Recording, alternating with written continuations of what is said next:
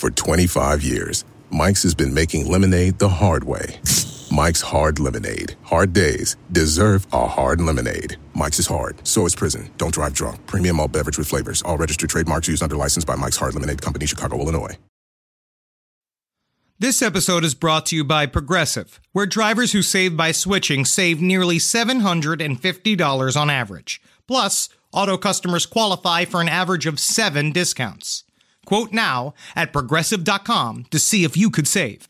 Progressive Casualty Insurance Company and Affiliates. National average 12-month savings of $744 by new customers surveyed who saved with Progressive between June 2022 and May of 2023. Potential savings will vary. Discounts not available in all states and situations.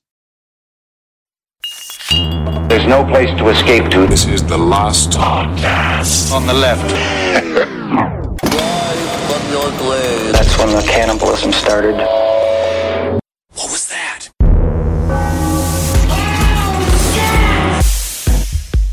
For some reason, even though we were about to talk about a family being murdered cold-blooded in their sleep, the idea of you fitting an entire Q-tip in your belly button literally makes me physically nauseous. Well, you'll be happy to know I don't just fit one in. I can fit up to 5. And you should see how many quarters I can fit in my nose. All right, let's start the show, huh? Yeah. Planning his vengeance.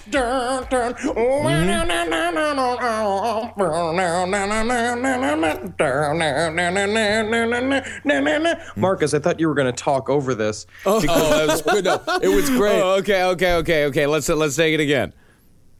Planning his vengeance. Today on Last Podcast on the Left, it's the story of Ronald Butch DeFeo. That's because the Butch DeFeo storyline reminds me of the song Iron Man, and then I was informed by Marcus before that because I was like, oh, let's play Iron Man. And he's like, we will be ripped from the sound waves so fast by whatever gigantic corporate entity owns that song. Sharon Osbourne owns it. You piss off Sharon, we've just pissed off the whole world. Oh my God, I don't want to piss off Sharon Osbourne. Definitely. I'm calling Sharon Osbourne out right now. If she wants to go, I'm willing to physically fight her for the fight to all of Black Sabbath's discography. Wow. Well, all right. Well, we're on Amityville Part 2. And the last episode, the first episode, we went through the official story, the accepted story as far as the DeFeo murders and the actual haunting goes, and we told you at the end of the episode. On this one, we're going to tell you why all of that is bullshit. Specifically, the haunting is bullshit, but the Butch DeFeo murders are pretty suspect as well. Okay. Can we start with one thing? Because I actually wanted to talk with you about this, Marcus. Do you believe in ghosts? I believe in something. I mean, I don't know if it's ghost. Skirting around the issue. What I'm looking for is black and white. All right, you're shooting for grays. Yeah. I farted myself awake yesterday. So that was kind of kind of a haunting. That's just making sure that you stay alone. Oh, okay. Oh, I see. It's kind of a different situation there. This case really disappoints me in many ways because it is true. It's totally horseshit, which we're gonna nail it down point right now. Because also, what are you gonna do with the world's most famous ghost story? A lot of people are gonna jump onto the boat. It's like the last boat pulling out of like the Children of Men city where there's nobody, where the babies can't be made anymore. It's like everyone's jumping onto the boat to get out of town, because that's where the money is. The Amityville boat. I'm keeping going with the metaphor. The Amityville boat is being driven by a man with a top hat and a monocle on, and he's sitting on a pile of coins. So he's like, and they're going to Moneytown. But I still heavily believe in ghosts. I think that you're over-exaggerating how much money you can make with ghost hunting. That's the writing books about ghost hunting. Yeah. Oh yeah. Jay Anson, the guy who wrote the Amityville Horror, made millions upon millions of dollars. That's one guy. You show me another. But this is a guy who sat on what turned out to be the perfect storm of ghost stories. It's got, family murder. It's got like it affecting another family. It's like all of these things that interest a lot of people. Never mind sitting on the storm that was like the obsession with The Exorcist that had just come out. So it was primed to make money.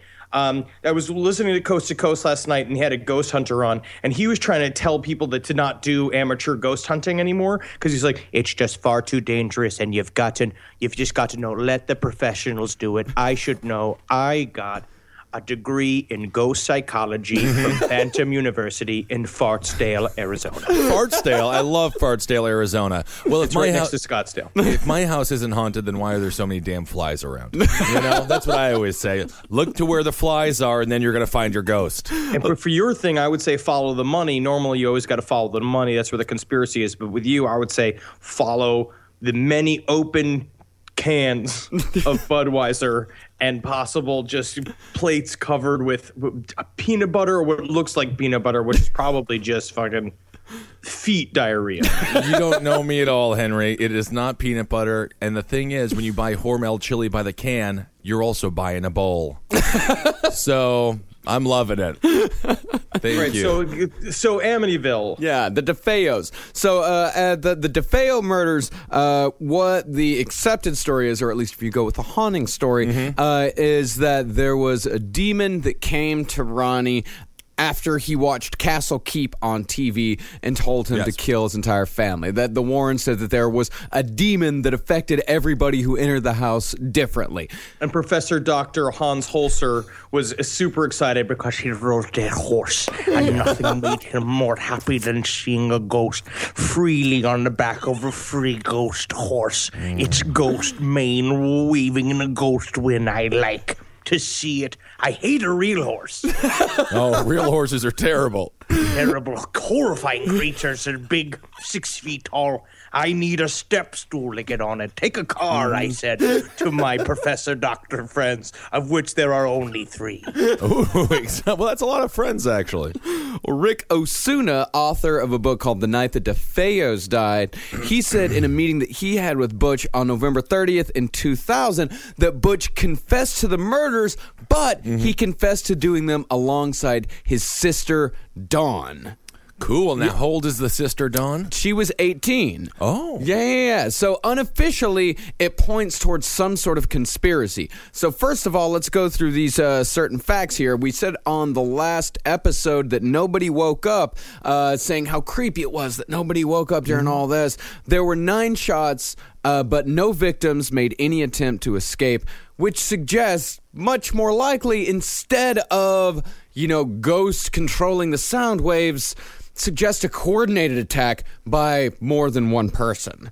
And we've got some footage from Mr. DeFeo right now talking about this exact conspiracy. Ooh, exciting. Could one person go through the house and kill 6 people the way they think they were killed? The way they, excuse me, let me correct myself. The way they said they were killed. You show me how right now. Well, again, I'm asking the questions. I'm just giving you an opportunity. You're asking a question, and I'm coming back at you with an answer. No, but I'm not stating my belief in anything. I'm just asking you. I'm not saying you believe in anything. I'm coming back with you with an answer. I don't know. It's impossible. You're in an 0-1 situation. You and society. And I'm going to tell you what.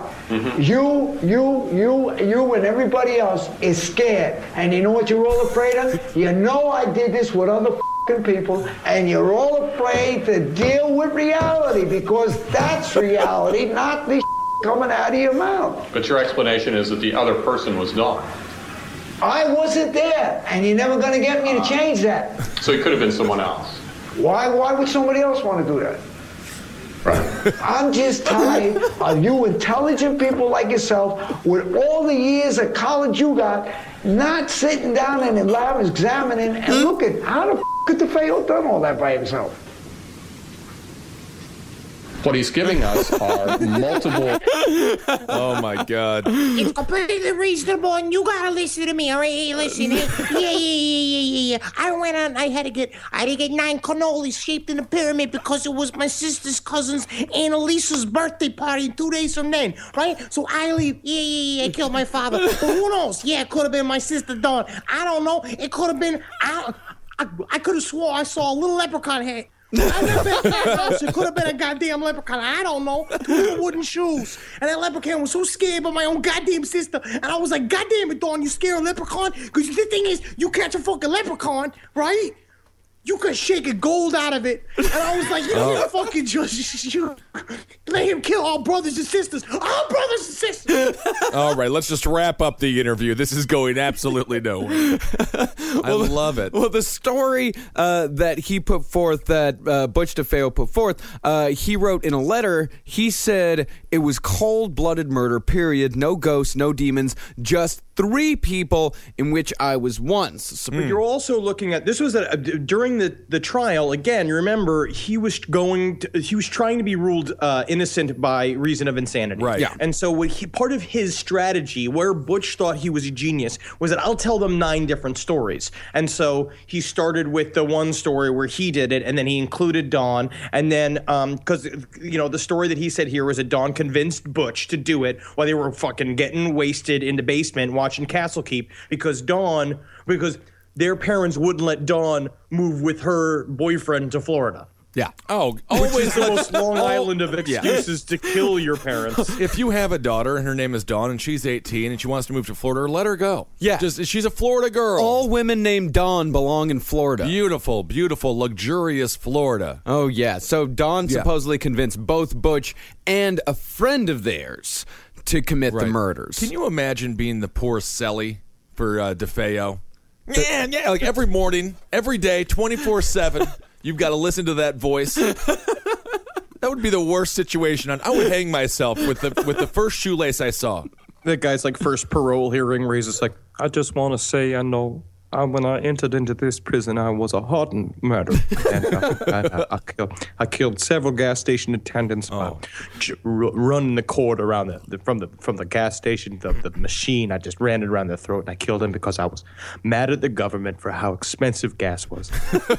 But now spending 6 months with Butch DeFeo in that cell, I've become a priest. So the murder, paroled. So the murder plan was only supposed to be the parents. That's all it was supposed to be. Right. But after the double murder, the friend ran out.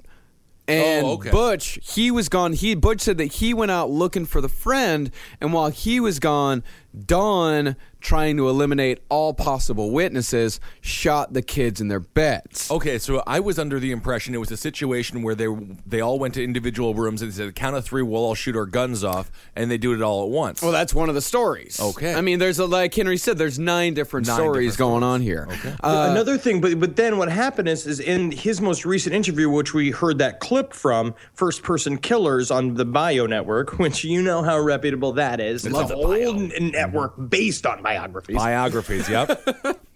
He says that he just left, that there was no third person. He said what he said, that he left because he couldn't handle what just happened with his parents. And then he left and then came back and Dawn had went nuts. And then he went to go get the gun from Dawn. And then in the struggle, he shoots her in the head. Yeah. Oh, and doesn't that happen all the time? Typical family tragedy. You leave the house, your sister goes, shoots up the whole family, and you got to pop her in the head. Oh, man. Well, there's also a DEA angle in this entire thing, because it is also said that it's possible that the DeFeos, that Ronnie DeFeo, Big Ron, was involved in possible some mob business here and there. Well, the grandfather definitely was. Yeah, the grandfather definitely was. We can say they all were, right? So there was a DEA agent that was staked out outside of the house, and this DEA agent told a journalist years later that he saw a woman exiting the house wearing a hooded jacket and black gloves, holding a rifle, and what Butch had said was that the demon had come to him wearing a hood and black gloves, and had given him the rifle. There was a member of law enforcement outside of the house during the shootings? Supposedly. We could argue this man isn't a hero? Is that correct? Well, he was a DEA agent. He couldn't fucking blow his cover. I mean, absolutely. He's fucking 6 months deep into a story. You can't stop a drug bust just because some guy kills his whole family. I mean, I just feel like that would be one of the times where maybe you could break character and try to save some lives. He's gathering evidence. I without see. Impartiality. It's like a documentary maker. That's what cops are like. You watch something going on, and you just need to commemorate it for history. Right. You don't stop it. Yes, that's very true. Some say that the two, Don and Butch, some say that they were involved in an incestuous relationship. Okay. Now, sisters sliding into on each other, just planning some sweet, sick murder. They say that Ron killed the parents, Don killed the family, so Ron killed Don. And the grandfather, who was in the mob, when he showed up at the police station before Ron's confession, told Ron to take the rap for all the murders to keep the name from being sullied any further. He said, take the rap. You take the rap. You're not going to talk about fucking your sister. Oh, okay. You're just going to go to jail. Because that is actually very true. His grandfather did show up to talk to Ron when all the shit went down, and it's just literally just like, hey Ronnie, hey listen, hey, come here. You know, I saw you fucking Dawn in the pool last summer. It's hot. This whole thing's your fucking fault. And you're gonna take all of this shit. Listen, I know. I watched you guys look at each other with a special magic. I know you guys had something special. I understand. But my sister, how many times I looked at her and I was like, oh, the way she swivels them hips. I gotta get up in them guts of my sister. All right, grandfather, I think you've had enough here. Good God, we're still in a police precinct, for Christ's sake. Have you guys looked at a picture of Don DeFeo? She looks like mozzarella with a wig on. Isn't that nice? And who doesn't love mozzarella? Put some eyes on it. Well, I love that. So this was the point of shame for the family, for the DeFeo family, was that he was banging his sister, not the whole suicide or murder, that the alcoholism, the drug abuse. I think it would have been way worse if it was a point of pride for the family. I don't know. At this point, it's the least offensive thing that they could have done, I think. And a criminologist said in court that he believed that the bodies were moved and that more than one weapon was used. Oh. Because they did this sound test because we were saying before, what was the name of this rifle? You know, Marcus. 30-30 Marlin. Exactly, because it's tattooed on your belly, all the lists of guns that are fun to shoot in Texas. Yep. Now, the sound test by the police basically said that this gun is so huge, it could be heard for like 4 blocks. And nobody heard anything at night, so it does suggest a different gun. But then also, what about demonic power, Marcus? I mean, there is a part of me that truly wants to believe that the house was haunted and that a demon lived there named Munkashanka from the Shiny Cock tribe, and that he was making him kill the family. I would love that to be true. Yeah, I mean, so I'm still fighting for it. That's the narrative that I'm sticking with. I definitely believe the house was haunted. Something compelled him to make these, for these events to occur. Something compelled him, and I think it was a demon. Absolutely not. It was Mama's dookie stew. Right. The dookie stew pushed him over the edge. The demon was sick of smelling it. She had to be murdered. Well, that's the These first. white men don't know how to make proper casserole. That'll piss We'll off. teach them through acts of horrible revenge. This podcast is brought to you by Squarespace. Finding work-life balance can be tough, but Squarespace gives you the tools to reach your goals and have time to celebrate. Squarespace is the all-in-one website platform for entrepreneurs to stand out and succeed online. With the new guided design system, Squarespace Blueprint, you can select from curated layout and styling options to create a personalized website optimized for every device. Get your website discovered fast with integrated, optimized SEO tools. Plus, make checkout easy for customers with easy-to-use payment tools. And with Squarespace AI, you can explain what your site is about, choose your tone, enter what you need, and get auto-generated text. And that helps you save time. I know I'm sitting on about 2 literal wheelbarrows filled with horse pics. Now, part of the issue is a lot of these pictures are getting stopped at customs because some of them do depict various world leaders in horse-like circumstances that seems to be pinging a lot of these custom agents' accounts. Now, so what I've done to do is while I'm trying to work on hand smuggling these horse pics over various country borders, I then also have time, because Squarespace is doing all the other ad work for me, to go and work on my Killdozer at home. So thank you, Squarespace, for allowing me to diversify in the best way possible for this country. Head to squarespace.com for a free trial when you're ready to launch. Go to squarespace.com/left to save 10% off your first purchase of a website or domain. This show is sponsored by BetterHelp. It says here I have to talk about something I need to get off my chest, and I guess I can share it here. I eat mayonnaise for fun. It's a hobby of mine, and it's an addiction. It's a daily weight on my life. How much I need whipped egg whites and oil crammed into my veins as soon as I wake up. And a lot of people carry around a lot of different stressors, big and small. Some people are presidents. Some people are soldiers.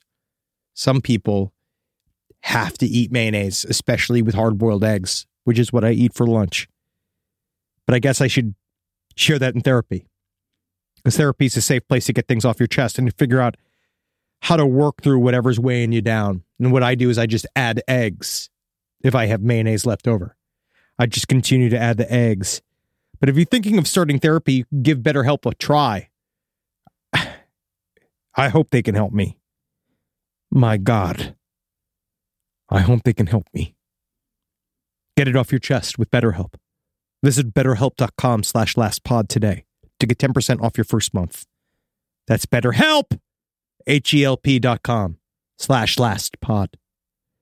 Hey, did you know Fast Growing Trees is the biggest online nursery in the U.S. with more than 10,000 different kinds of plants and over 2 million happy customers in the U.S.? They have everything you could possibly want, like fruit trees, palm trees, evergreens, houseplants, and so much more.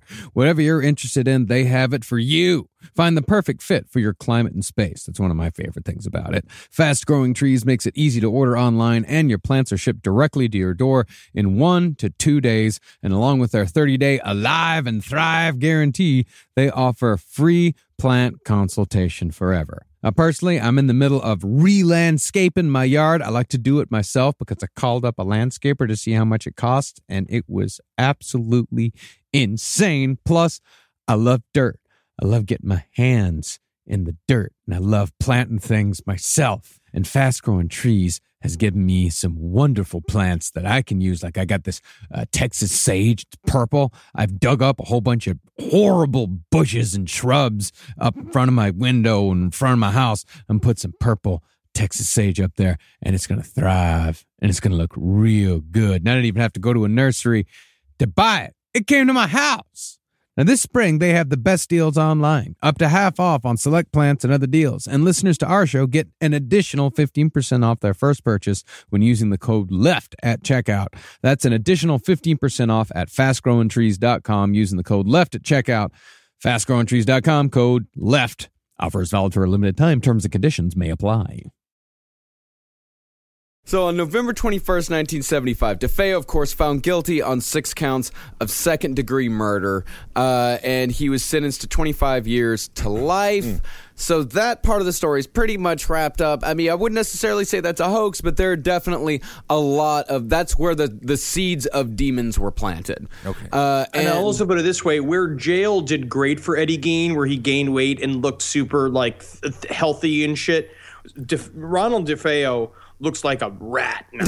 Oh, he looks terrible. Probably getting better food. But in Ed Gein's situation, he went to an institution, which is where DeFeo wanted to go. Yeah. Oh, yeah. Everyone wants to go to an institution. Right. No one wants to go to the penitentiary. Right. Every day I ask to be placed into an institution. I would love to be taken care of.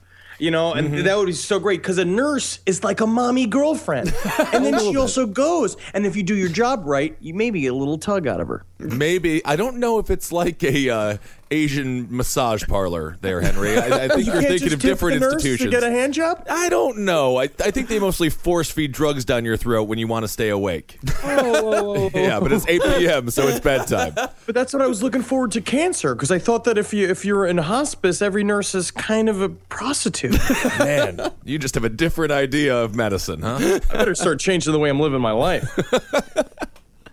So the seeds of the demon house of Amityville have already been planted. They've been planted by Ronnie DeFeo. They've been planted by Ronnie Butch DeFeo in his defense.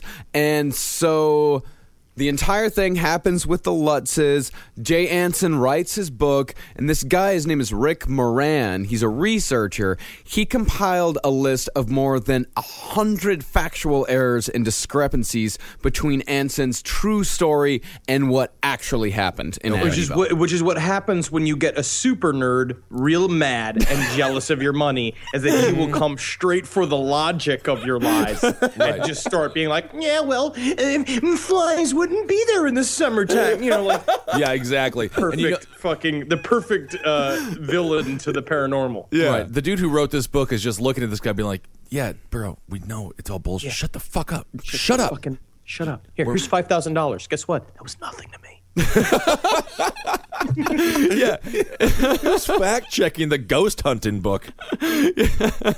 Yep. Actually, Jay Anson actually did confront this guy. Good. Jay Anson, the guy that wrote Amityville Horror, he did confront Rick Moran, and he said, I like to make money. One day, you'll be broke, and I'll be on an island in the Bahamas with a truckload of cashmere sweaters. Which is also the last thing you want to have on a tropical island. He's going to be hot. It's going to be like, he's definitely going to be the weird guy who wears cashmere sweaters. No one really knows how he made his money. Was it counterfeit pants, or was it demonology? Just ruining them with sweat and sand. They're so delicate. Those are literally, he just put together two things in his head that he thinks are fancy. Island and sweaters. These fucking Long Island bastards. That's so stupid. I'm going to be out there on my tropical island. Don't you worry about it. I'm going to get a hot tub, and I'm going to put my own hot tub in there. Because you know what? I hate how the ocean's cold. That does sound like fun. So let's just go through all of the shit that these people talked. First of all, the infamous priest, Father Pecoraro, the get out. Get out. Yeah. Get out. You're a bitch. Get out of here. Quit looking at me. I'm not ready yet. It's bad luck. It's bad luck to look at somebody before he's ready to go out. He's naughty. Actually, stay. So Pecoraro, he confirmed the claims on the TV show In Search Of, hosted which if by... you haven't seen, do. Yes. Go look up all of In Search Of. They are great. It is great. Early 80s, like schlocky paranormal documentary style show. They have a lot of fun information. The Amityville one in particular is very fun because it shows a priest just, like backlit because he doesn't want to be named by names. And so it's him just going like, yeah, I've seen a lot of shit in my time as a priest. These little boys waggling their butts around. Just breaks a man. Are you admitting to being a pedophile, or? No. I am admitting to watching them, though. Right. Well, let's just get to the demon stuff, please. I see demons. Every time I look in the mirror, it's hard to be a priest. So Father Pecoraro, he said on In Search Of, he told Leonard Nimoy, yes, all of this stuff is true. But in an affidavit while he was under oath, he said that he never even visited the house. If you lie to Leonard Nimoy, you should be shot in the head. Are you telling me a court of law and affidavit compelled him to tell the truth, but Leonard couldn't? No. That's Leonard Nimoy, the Spock? Yes. Rest in peace. Leonard should have killed him right there on the spot. He said that this priest said he only talked to the Lutzes on the phone. But he did say, he's like, the thing is, I was on that phone, the whole time on the phone, I heard like another line pick up, and a ghost was like, hey, I'm a ghost gay. Get out there. No, I mean, yeah. Actually, if you could get off the phone, I'm waiting for a call.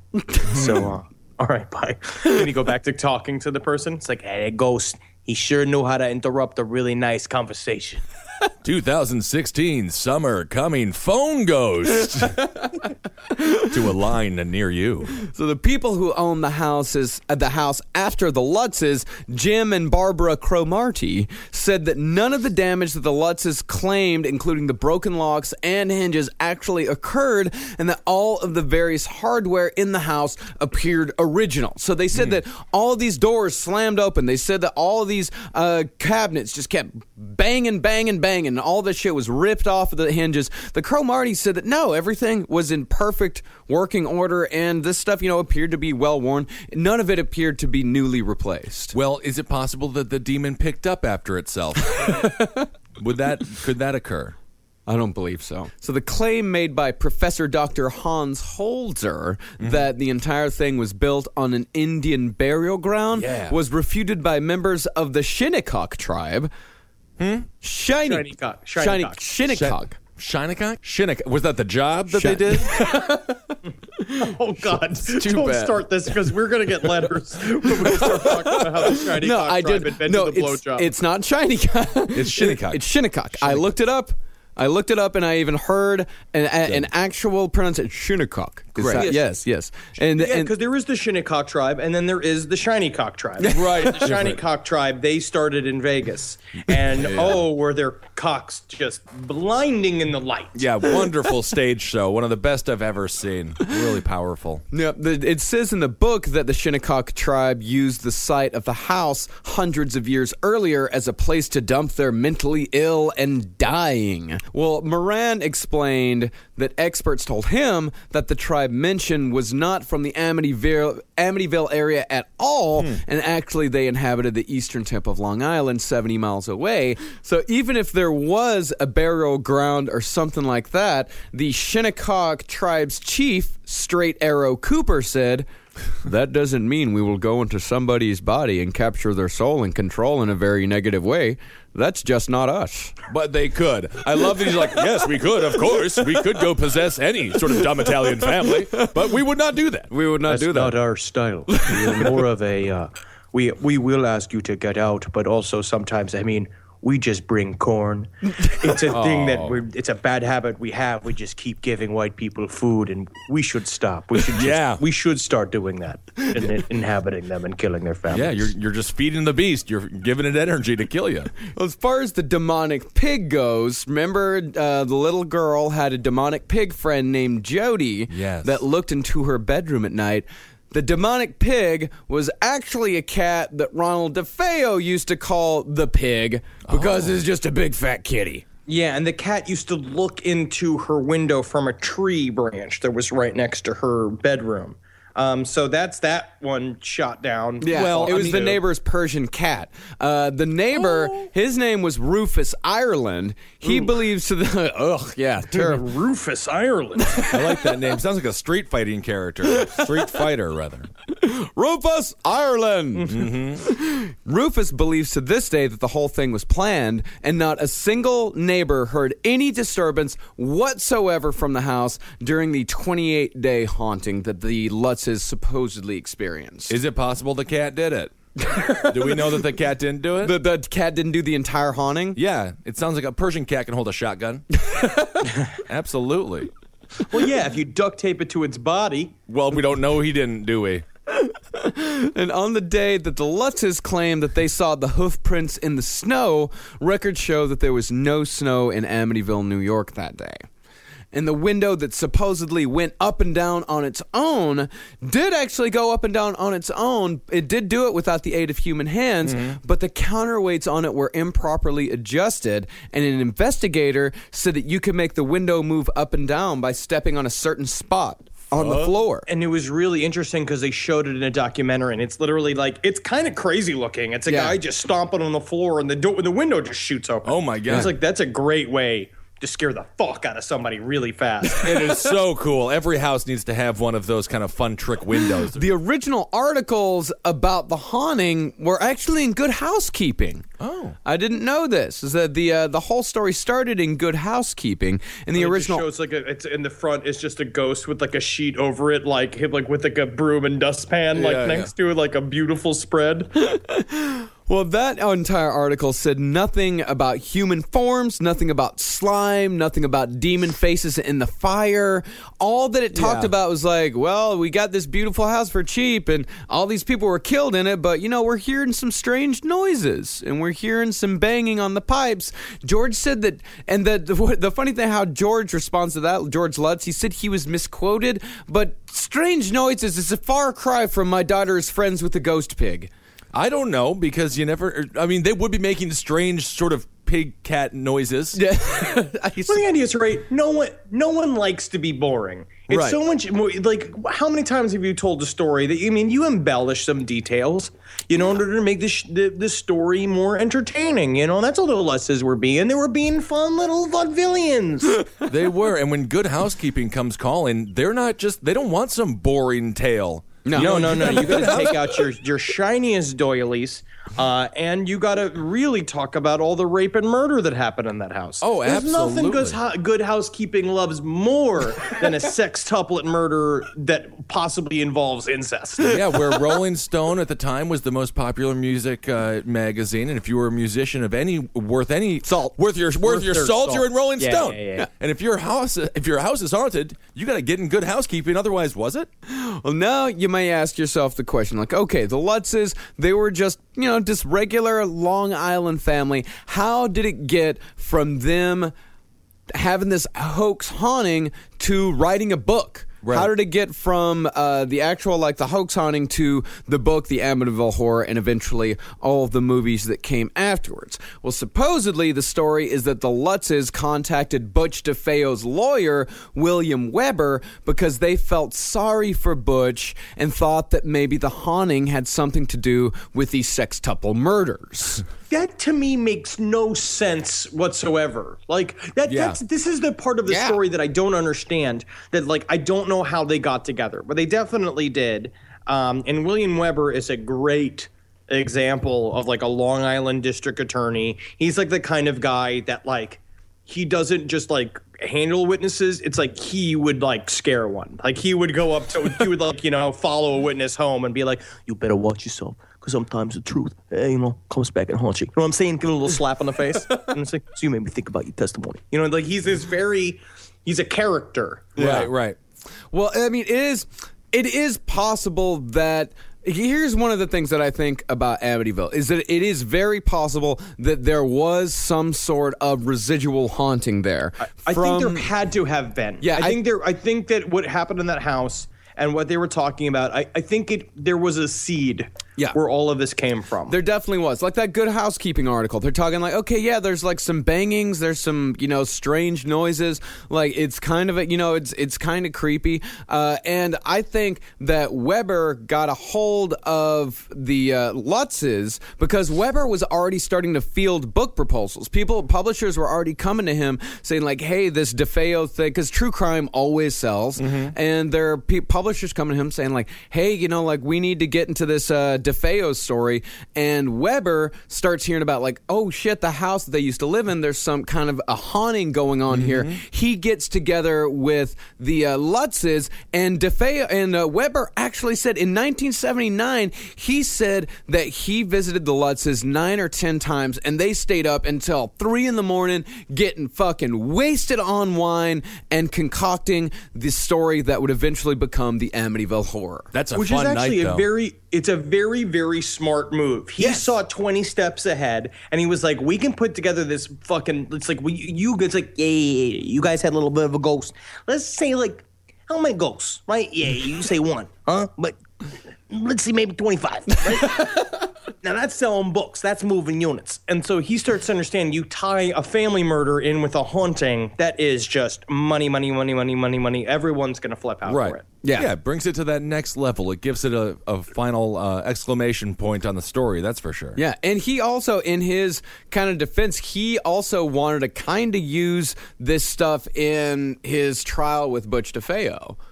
He wanted to try, not necessarily use the paranormal stuff, but he wanted the whole Amityville thing to be in the public consciousness when he started going for DeFeo for his appeals and things like that. Did they bring up the demons in the courtroom?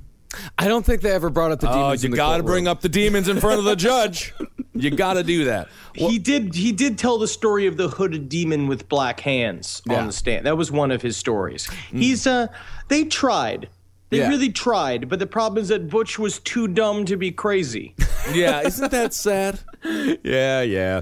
And what Weber did that was actually kind of genius was he brought crime scene photos from the DeFeo murders over to the Lutz house and showed them okay, here is Don's room. And you can see in Don's room, you can see in the crime scene photos that there are a lot of flies around. And the reason why there are a lot of flies around is because the bodies were left in a Long Island household, in a sealed Long Island house for 48 hours. Of course there are going to be fucking flies everywhere. I thought you were going to say they were left in the fly room, like most Long Island houses. Most Long Island houses have that fly digesting room. Right, Absolutely, right, of course, yeah. the cocoon room. Mm-hmm. But you know what else is? But the Lutzes, the way he played it out is that the Lutzes would look at these pictures, and Weber would be like, "You see these flies? You remember seeing any flies?" And the Lutzes, now fucking hammered, are like, "Yeah, there were a lot of flies, right? Right. There were a lot of flies." And so they started building the story up.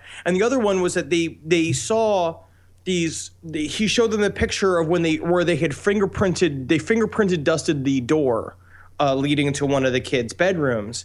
And Lutz looked at it and he's like, "Green slime. Man, that's some crazy green slime. We should have seen that. I bet." Did you remember seeing green slime? And then all of a sudden, Miss Lutz is just like, "Yeah, of course it did. Yeah, green slime, yeah." And they started building it again. Yeah, exactly. Right. And it doesn't help. I mean, I'm sure he came with a bunch of flies in his pocket, and he had green slime in his back pocket. He was just rubbing everything everywhere. Thank God I keep all those frogs in the house. That's the only way to get rid of flies.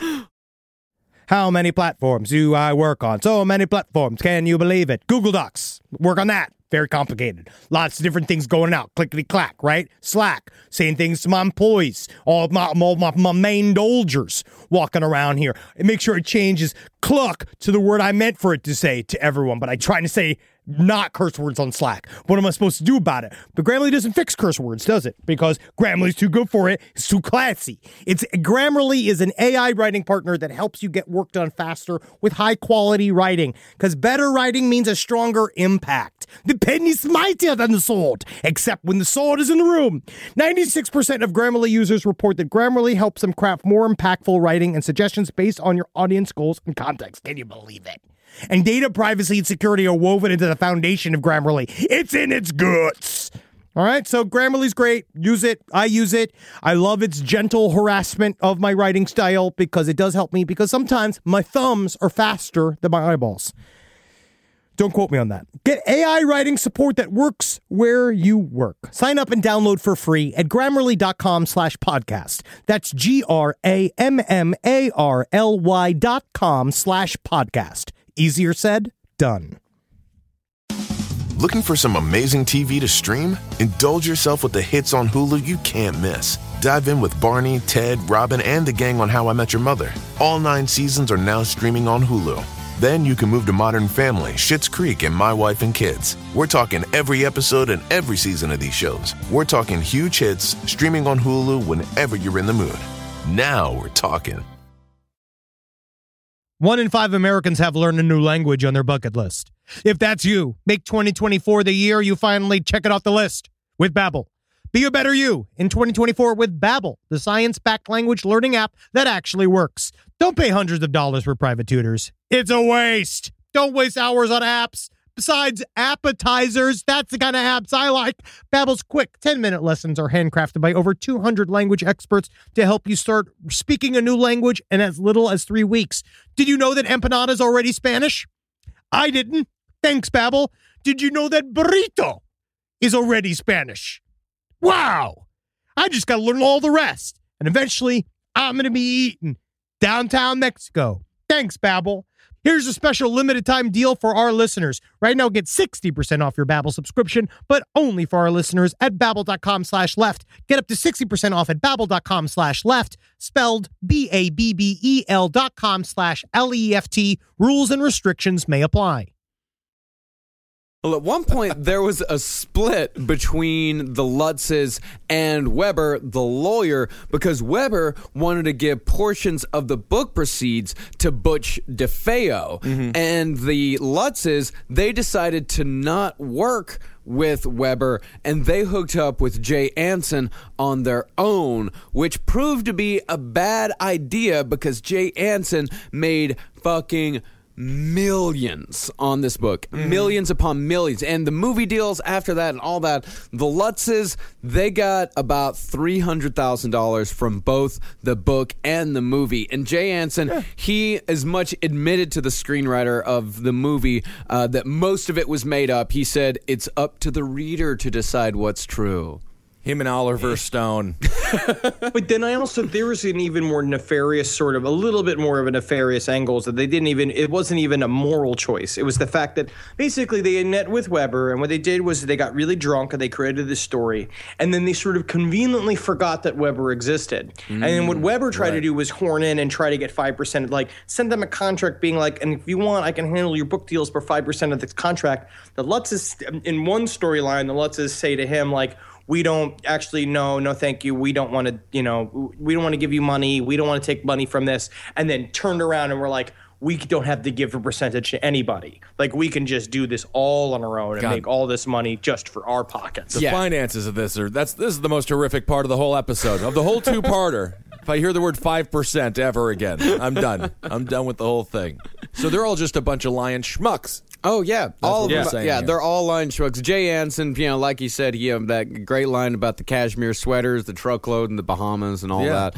They just, all of them. But the Lutzes, to their credit, they stuck to their story until the day they died. They both died. They both said that they saw shit, which makes me believe they did see things. I think that there was some sort of activity going on in the house. It just wasn't all the trumped up horseshit, because even Lutz's, you watch them get a little contrite when the movie comes out, because they were talking about how, like, there was an interview with George Lutz where he was just like, when the fly scene came out in the original movie, where the priest is assaulted by the flies, that's my favorite scene. It's a great scene. Awesome. I will say, he acted like those flies were a lot stronger than flies are. Yes. He was instinctively, they're just flies. Come on, buddy. They're not going to bite you. No. But unless they're Lutz was saying, he was watching it, and he was like, I feel guilty watching this, because he's like, I wish that it had been more like what had actually happened, because what had actually happened was truly scary. And I do, because there's certain things that they say. I think that there's also a psychological angle. I think he did started acting more hostile towards his family when they moved into that house. Right. I mean, and once you open up your mind door to the idea that your residence is haunted, I think you're going to start seeing things a lot more. You're just going to be more aware of your surroundings. Yeah. I mean, I'll say that something was going on there, but it is nowhere near as intense as, I think something did go on there that disturbed this family. Yeah. But I also do think that they trumped it up for financial gain. It was like last night I was sitting in the house, and I just got done watching a movie, and I was sitting in the dark, and I was sitting here, and I just I felt watched, and I felt like my skin was getting all goosebumpy, and I was like, somebody watching me, and I started walking around the house like trying to see if anybody was like looking at me, and I felt like eyes on me, and it was unlike anything I've ever experienced. And then I looked out the window, and it was just a Mountie doing a house check. I didn't know that they did house checks in Canada. I didn't know either, and that's what he said. Wow. I hope he was a Mountie. Yeah. Because then he took a semen sample, which he said was a thing that they do in Canada, that they do it to outsiders. They're trying to collect as much American cum as they can because we're stronger. Oh, I didn't know. Yeah, well, that makes a lot of sense. I'm sure it's at some lab right now, and they're doing a lot of research on your semen. I think. Yeah, he just ate it. Oh, he ate it. So he was kind of the vessel that he was carrying it. I see. Okay, well, maybe he throws it up then when he gets to the precinct. There's no doubt that he's a real Mountie. You were not molested. He had a hat on. No shirt. No shirt. Okay. Good. All right. So one of the things that people point towards as far as the Amityville Horror story goes is that there is a very famous, very creepy photograph of the Amityville house. It is at the top of the stairs, is because the Warrens, when they came in, when the Warrens and the team of parapsychologists and the reporters came in, the Warrens set up these automatic cameras that would just take pictures every 5 minutes. And these photographs sat in a file at the Warrens' house for years and years and years until this secretary was looking through them. They were going back through the Amityville case. She was going back through them, and she said that every time she came to a certain photograph, the secretary was pregnant. She said every time she came to a certain photograph, the baby would kick. Like, every time she said the baby would kick. It's going to be a little demonologist. His instincts are good. Oh, wow. And so she brought out the photo and she looked at it very closely, and you can see, it is very clear, it is not an optical illusion. You can see a face in the back, like kind of in the background. It's pretty haunting. It's like you look very at it, it's a really scary little picture because it looks like a little boy and he's got his middle finger up. Oh. Which is really weird. Well. And his eyes are glowing, and it's very, very creepy. But unfortunately for paranormal investigators, the most likely explanation is that the face in the photo belongs to paranormal investigator Paul Bartz. Paul Bartz did it? Yeah, it was every single time. Get out of here, Bartz. You can see another photo of Paul Bartz that night, and they're wearing the same shirt. It could also be Paul Bartz's nephew, a 10-year-old boy who happened to be tagging along that night. Were they wearing the that same? is quite possible. Well, or it's a ghost. So I do like think this it's quote, a ghost. though. I like this quote a lot. Yeah, this is from Paul Bartz. The image in the photo you mentioned does resemble me, and I know that Ed, now deceased, and Lorraine went on record, including national television, stating it was a ghost. And because I have great respect and admiration for them, I will say no more on the issue, and I will allow the legend of the most haunted house in America to continue. That's a great response. Yeah, it really is. It's like, listen, guys, I know this is all bullshit, and I know that's my nephew Johnny. And I've just told you it's bullshit. Like I just said it. I just definitely just said it's bullshit. But now you can use this end quote to exonerate it every single time. You can just paraphrase me like this and just do the brackets on either side of it, and it'll always land on being like, the legend of the most haunted house in America is continuing. I mean, it's like all weird, like to be. Yes, this is brackets and weird quotes, and they're gonna have to work hard to make that go in line with the legend. But they can do it. They can definitely do it, and they will. Yeah. So Amityville Horror House has a lot of asterisks. Yes. Like all over the whole story.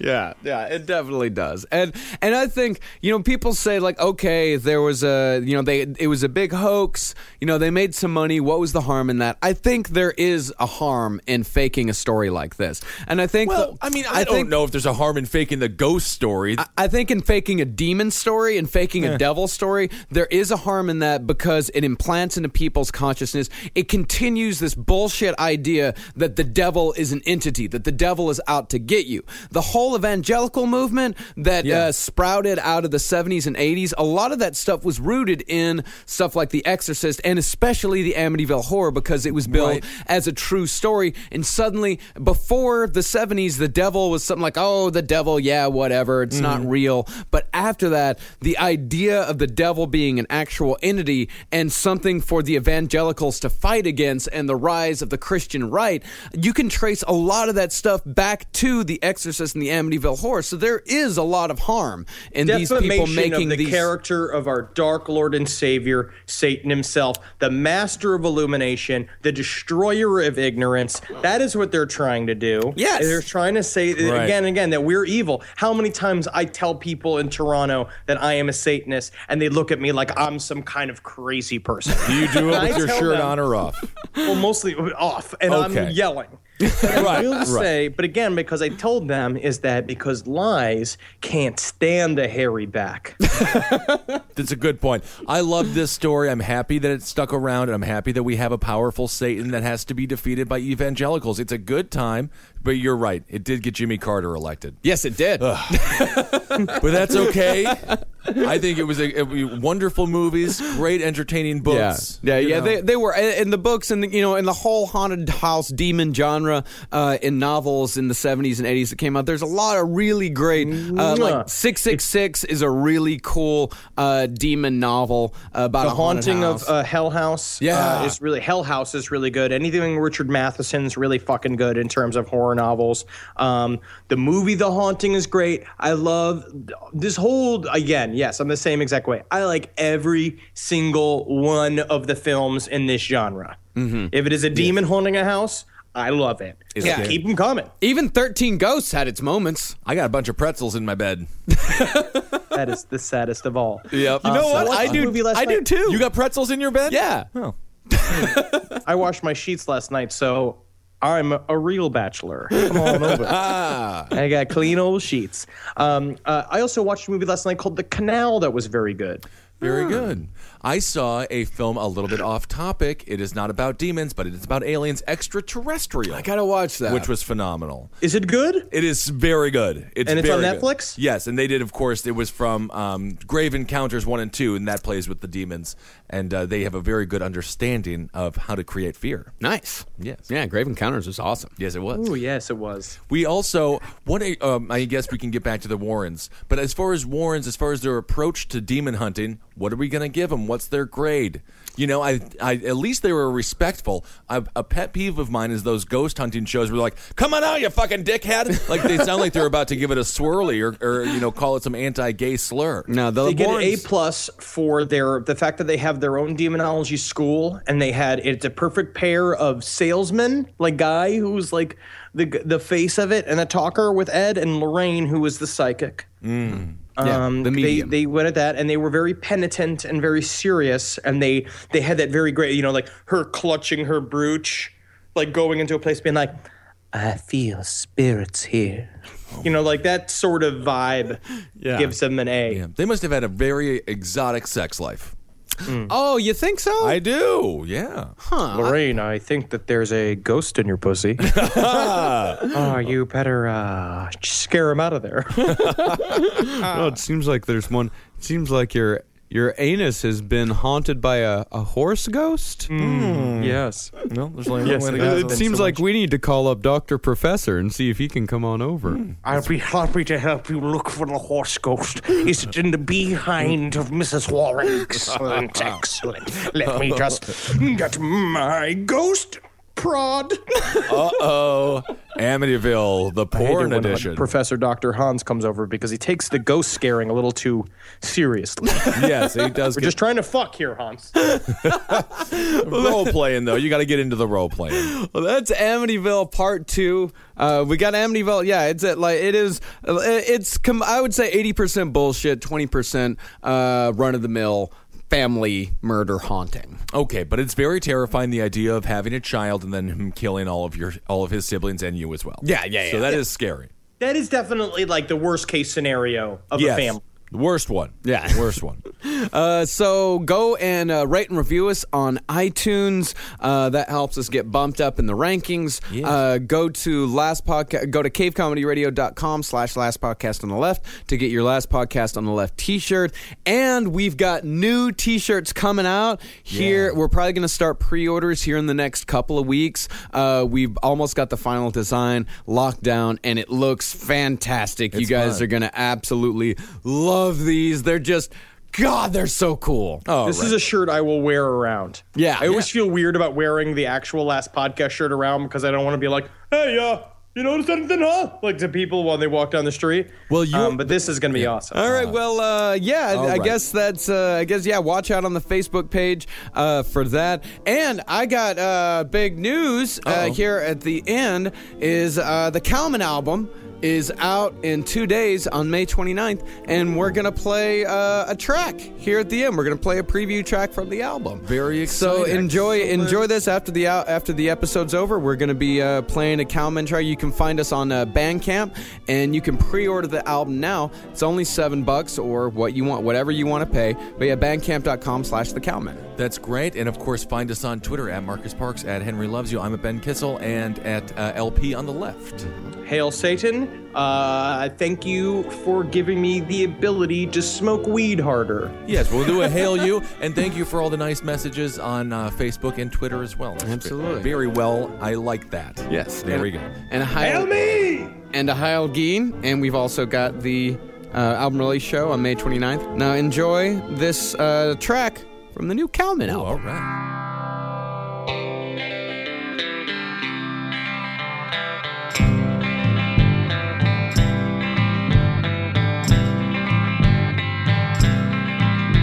Well, I drink white lightning when the clouds are right, but them goddamn coyotes won't leave me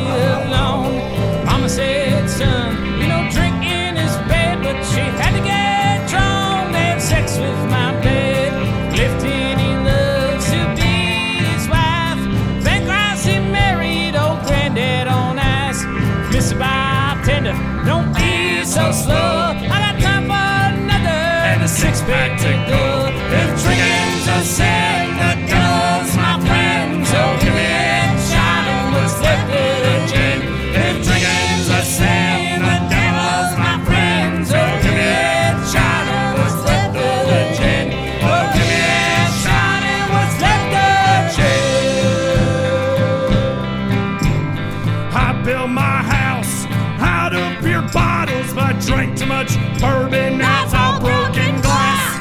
I went to Tucson to see my old lady. She never knows, so I drove back home.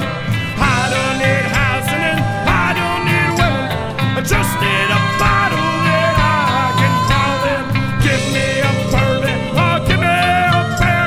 I'd listen to your story, but I cut off my ear. If drinking's the same, the devil's my friend. So give me a shot and what's left of the gin. If drinking's the same, the devil's my friend. So give me a shot and what's left of the gin. Oh, give me a shot and what's left of the gin. And my wife got pregnant with a bottle of shots. The nurse and the doctors, they all called the cops. When we get there, we party till dawn. I named that bottle for Peter and John, and I had my first drink the age of 3. I picked a bottle from the whiskey tree. I grabbed it and drank it. I got real drunk. I learned how to cry and I learned how to fun. If drinking's the same, the devil's my friend. So give me a shot of what's left of the gin. If drinking's the same, the devil's my friend. So give me a shot of what's left of the gin. Oh, give me a shot of what's left of the gin. Oh, give me a shot at goddamn gin.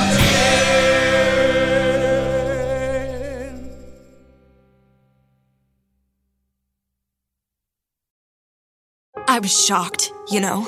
They were always such a good team, so successful. But to do something like that? To exceed their budget?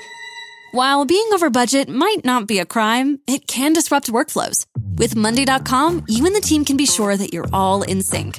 All the data, latest updates, files, and budgets are visible to everyone, so you won't miss a thing. Tap the banner to go to Monday.com.